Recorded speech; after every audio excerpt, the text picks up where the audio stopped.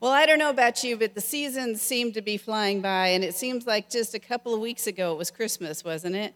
But here we are already on the first day of March, and we are entering the season of Lent. And as we enter the season of Lent, we also enter a new sermon series. But just backing up for a moment, of course, the season of Lent is the season on the church calendar that falls between Ash Wednesday and Easter Sunday. It's a period of 40 days if you don't count the Sundays. And it's a season that Christians usually use as a time of reflection and opportunity to think about our lives in Jesus Christ and the ways that perhaps we need to redirect our lives more fully towards Jesus Christ. And so we do that during the season of Lent. And this season, as we do that, one of the ways we will do that is through the sermon series that is titled I Am. And you may remember that those are statements that Jesus used in the Gospel of John to kind of describe himself. But the first place that we encounter the term I am is actually all the way back in Exodus. And you may remember that when Moses was traveling, he saw a bush that was not being consumed by fire, and he went to investigate this, and as he investigated this, he encountered the living God, the God of Abraham, Isaac, and Jacob. And in this encounter, God began to reveal to Moses his plan to use Moses to free the Israelites from slavery in Egypt. And in the midst of that conversation, then, we come to Exodus chapter 3, verse 13, where Moses says to God, "Suppose I go to the Israelites and say to them, 'The God of your fathers has sent me to you.' And they ask me, 'What is his name?' What shall I tell them?' And God said to Moses, 'I am who I am.' This is what you are to say to the Israelites. 'I am has sent me to you.'" And so from that point forward, when a Jew heard those words, their ears really began to perk up, because those words were a very direct reference to God.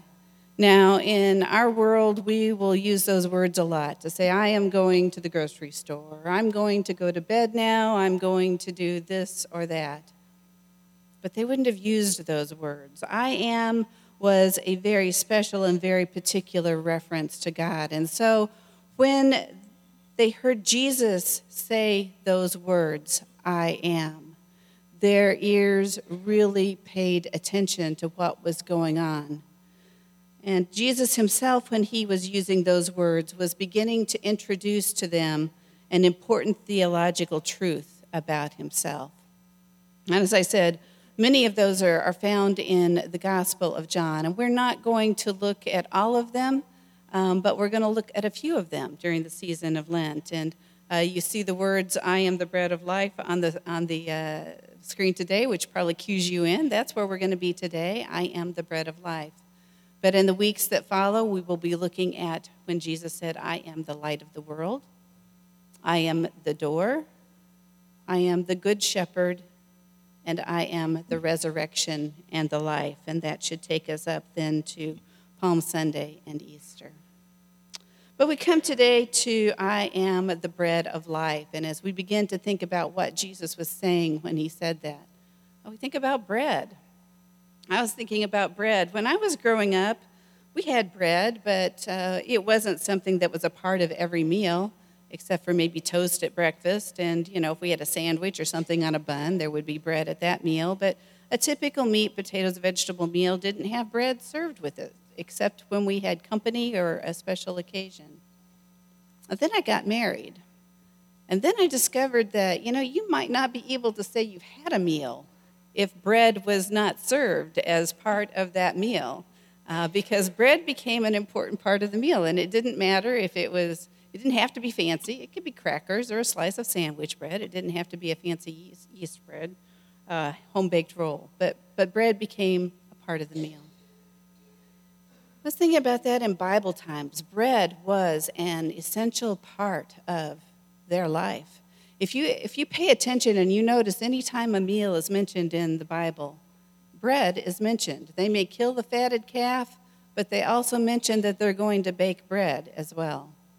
You may remember that when Jesus was teaching about prayer, he told about a story where a man had a guest that came in the middle of the night, and he had no bread in his house, and he went so far as to go and knock on his neighbor's door to borrow bread in the middle of the night, because it was that important to have bread to serve to a guest. So bread was a very important part of the food that they took. It was life. It sustained them. And so today we're going to think about what it means that Jesus says, "I am the bread of life." Well, when we come to the Gospel of John, we see that one of the patterns that John used is he'll have a miracle of Jesus followed by a teaching. And it kind of shows us that Jesus was a really good contextual teacher, that he took what was going on around him as an opportunity to teach about some truth about himself or about some aspect of the kingdom of God. And that is what we notice here. We're going to be camped out in the 6th chapter of the Gospel of John. So if you have your Bible or you like to have it open, that's where we're going to be. But the words will be on the screen as well. But as we open up the 6th chapter of the Gospel of John, we see the first story that's recorded there is one of the miracles of Jesus. And I lost my connection, Natalie, so if you can bring that up. It's the story of the feeding of the 5,000. And we have heard that story a lot, but it's the story where Jesus is teaching many people, and it's late in the day, and the disciples suggest that they be sent away to find some food, and Jesus says, "No, you feed them." And, of course, all they have is a lunch that has bread and some fish, and from that one lunch, then the 5,000 plus are fed. Well, then the very next story is the story of the miracle of Jesus walking on water. And after they had fed the 5,000 and they had departed, the disciples got into a boat and left that area and crossed the Sea of Galilee. And Jesus withdrew to a quiet place to pray, and then he joined them later, walking on the water. Of course, that was a miracle that the disciples saw. But we are also told that the crowds that had been fed by the 5,000, or the 5,000 that had been fed by Jesus, they continue to search for Jesus, and they continue to want to follow him. And so they go looking for him, and they find him in Capernaum. But they're kind of mystified because they knew there was only one boat. They knew Jesus did not get in that boat with the disciples, but yet here he is with the disciples in Capernaum. But then they encounter Jesus there, and Jesus tells them that really the only reason that they are looking for him is because they had their fill of the bread that he had fed them. And then he tells them not to work for food that perishes, but for food that leads to eternal life, which he wants to give them. And then picking up at John 6, verse 28. Jesus says, then they asked him, "What must we do to do the works God requires?" And Jesus answered, "The work of God is this, to believe in the one he has sent." And so they asked him, "Well, what sign then will you give that we may see it and believe in you? What will you do? Our ancestors ate the manna in the wilderness, as it is written, he gave them bread from heaven to eat." And Jesus said to them, "Very truly I tell you, it was not Moses who has given you the bread from heaven, but it is my Father who gives you true bread from heaven. For the bread of God is the bread that comes down from heaven and gives life to the world. Well, we see here that as Jesus continues to talk about the bread, they are now asking for a sign. What is a sign that we know that you're going to be the one to give us the bread? And Jesus is trying to tell them that the sign has already been provided. And if you look at these first two miracles, they are very reminiscent of the Exodus story. And we already see that they have connected to one of them in that they mentioned the manna that was provided to the Israelites in the wilderness. But as we also think about the water, we remember that God led the Israelites through the Red Sea into freedom. It wasn't walking on water, but the water was no longer a barrier for them to get where they needed to go. And so what Jesus is trying to demonstrate are these are the kinds of things that Israel's scriptures say that God does, providing the manna, getting them through the Red Sea, and the same God that was at work in the Exodus is now at work in Jesus as he has fed them in the remote place with the boys' lunch and as he has also walked on water. Well, then we come to verse 35. And can you bring that up, Natalie? Jesus says, he declared, "I am the bread of life. Whoever comes to me will never go hungry, and whoever believes in me will never be thirsty." Can you go to the next? Thank you. "But as I told you, you have seen me, and still you do not believe. All those the Father gives me will come to me, and whoever comes to me, I will never drive away. For I have come down from heaven not to do my will, but to do the will of him who sent me. And this is the will of him who sent me, that I shall lose none of those that he has given me, but raise them up on the last day. For my Father's will is that everyone who looks to the Son and believes in him shall have eternal life, and I will raise them up at the last day." Well, the crowd was looking for more bread, the bread that we eat. But the bread that Jesus is telling them that he is offering is so much more than the bread that we eat at supper and need again for breakfast.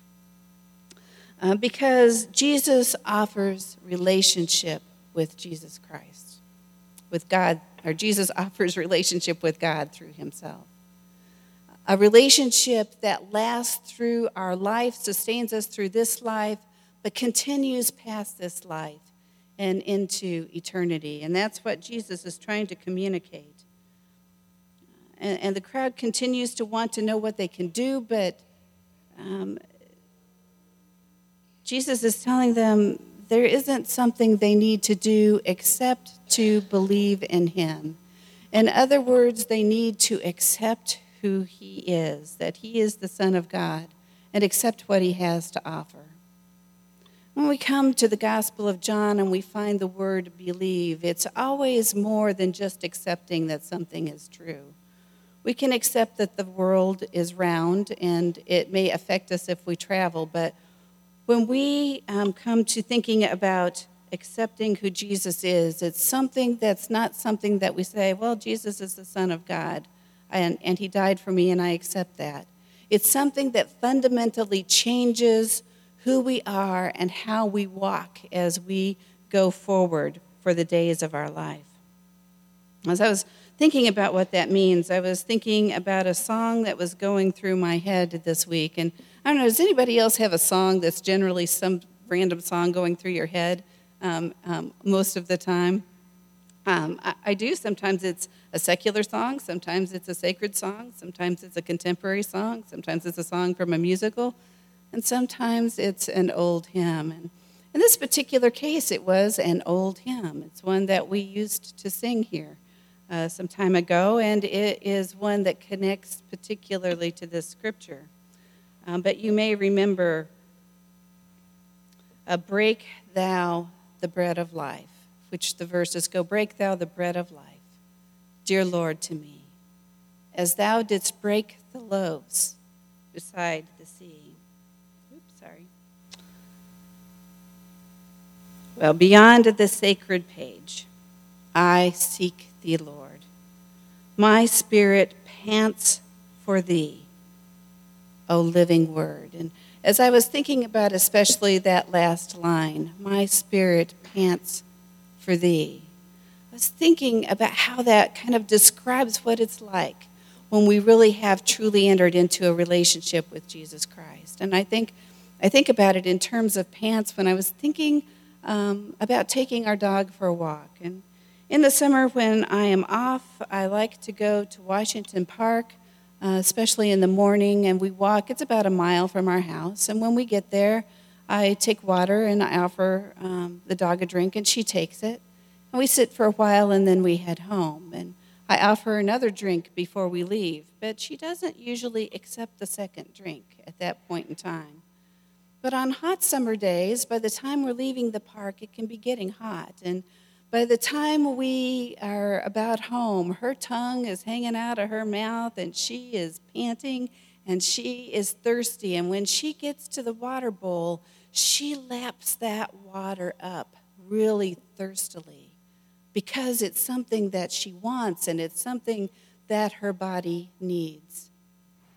I think about that in terms of when we enter a relationship with Jesus Christ, that's really what should begin to happen to us, is that our spirit, our soul longs and thirsts for God's presence and for more intimacy with Jesus Christ. And it leads us into a place where it's not just reading the Bible in the morning and going on with our day, but during the day, our heart longs to return to the things that Jesus wants to say and teach us.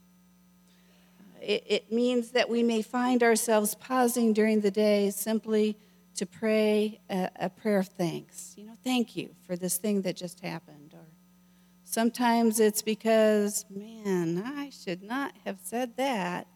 God, will you please forgive me?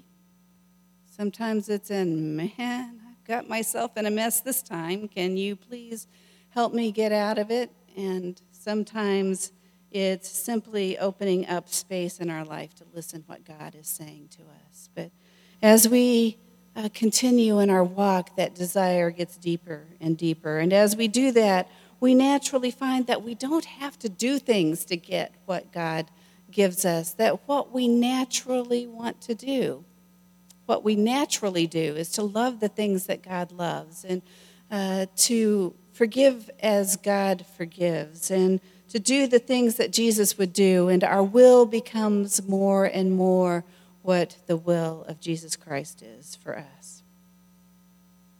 And I think as that happens, what we begin to do is something that I call life-giving. When Josh and I are together, we sometimes refer to life-giving as those moments when we have experienced something that has given us encouragement or hope. And sometimes it's something that someone did that they saw needed to be done and just did it without having to tell somebody to do it. And sometimes it's conversations or activities that have taken place that engage the mission of the church. But I think that's what I would describe it looks like when we are feeding on and consuming the bread of life. The things we do more and more life-giving because we are connected to the giver of life. And sometimes it looks like things like this. If you noticed your insert in the bulletin and pews in the envelope, you might notice that we are in the month of March and we are receiving an offering for the America for Christ offering. If you read the insert today, you will see that that offering is supporting ministries that take care of children who live in poverty. That's one of the things that offering resources. And so when you give to that offering, you are giving life To a child who lives in poverty, one you will probably never know, one that will never know that you were part of the gift that gave them life. Here as a church, there's any number of hands-on ways that happens. If you're here on a Wednesday, there's people who gather to prepare a meal, and I would say half to two-thirds of those meals leave this church and go to other places to feed those who are vulnerable. There's programs that the Compass program, we partner with Graham Elementary School with that. And I don't think we have any volunteers with that program right now, but we still provide resources to feed the children that are there. And of course, we talk about the library quite a bit. But it isn't just the big things that give life. Sometimes it's the incredibly small things. And a couple of weeks ago, many of you took a name of a teacher of either Graham Elementary School or a staff member there or of Children's House, and you wrote them a note of encouragement. And most of the time when you do that, you don't ever know what effect that note had. But in this particular case, I can tell you a story of one of those notes. And one of those notes was written to one of our teachers for our Children's House daycare. And she'd been having a tough week, and she was in a particularly tough moment when she found that note and read it. And she was moved to tears to know that somebody cared for her and cared enough to write a note to tell her so.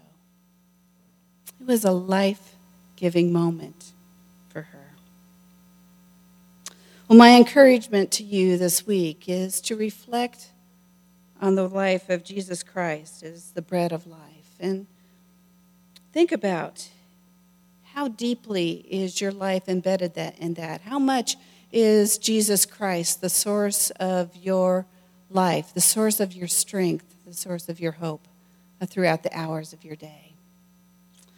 During the season of Lent, sometimes people use this as an opportunity to either give up something as a sense of experiencing the suffering of Jesus Christ, and sometimes they use it as an opportunity to take on a practice to kind of help them identify more deeply in their walk with Christ. And I don't know if any of you are planning on doing that this season or have begun, but if you haven't, maybe you want to start. And one of the things perhaps you could do is some practice that will draw your attention back to Jesus Christ sometime during the day. It might be opening up some time in the evening to read some scripture and say a prayer and just have a little time of worship. Or maybe it's you set an alarm or just try to say, at this point in time of the day, I'm going to stop and notice what's going on around me and give thanks for the ways that God is at work. Or maybe you will be aware of the broken places in this world, and there's plenty of them,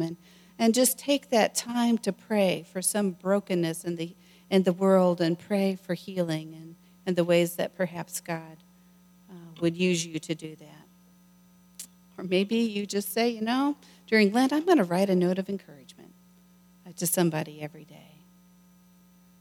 The point is not exactly what you do, but that there is some way that you are continuing to develop your intimacy and your love for Jesus Christ in this season. Well, the best part, I think, of this message of Jesus being the bread of life is verse 40 again. And Natalie, if you can bring that slide up. Because Jesus says, "For my Father's will is that everyone who looks to the Son and believes in him shall have eternal life, and I will raise them up at the last day." That's our reminder that, when we have reached the end of our days here on earth, our relationship with Jesus Christ does not end. It only gets so much better, because we will walk with him into eternity and live with him in a place where we won't have the challenges that we have in our days now. We will only experience the fullness of God's presence, the fullness of God's love, the fullness of everything that is good and perfect. And that is the true gift of the bread of life. Will you pray with me? Oh Lord, we give you our great thanks this day that you are the bread of life, that you are the source of everything we need, of everything that is good, that everything that sustains us as we walk through our days on this earth. And we recognize that some of those days are easy and some of those days are not, but you are in the midst of all of them, and we give you our thanks.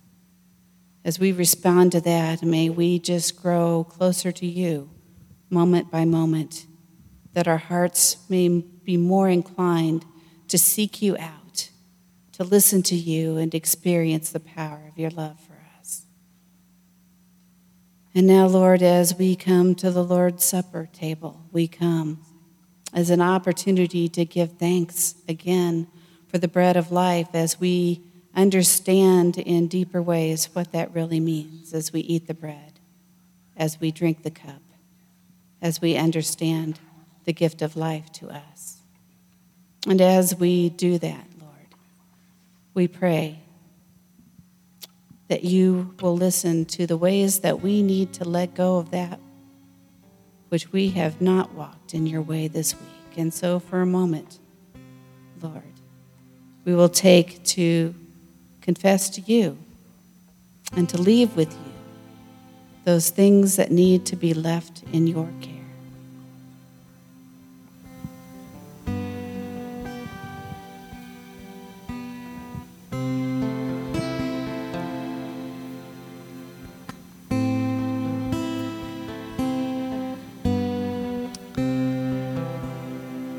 Lord, you have promised that as we confess our sins, you will forgive us, and we thank you for the great grace with which we receive that. We love you and we thank you. In Jesus' name, amen.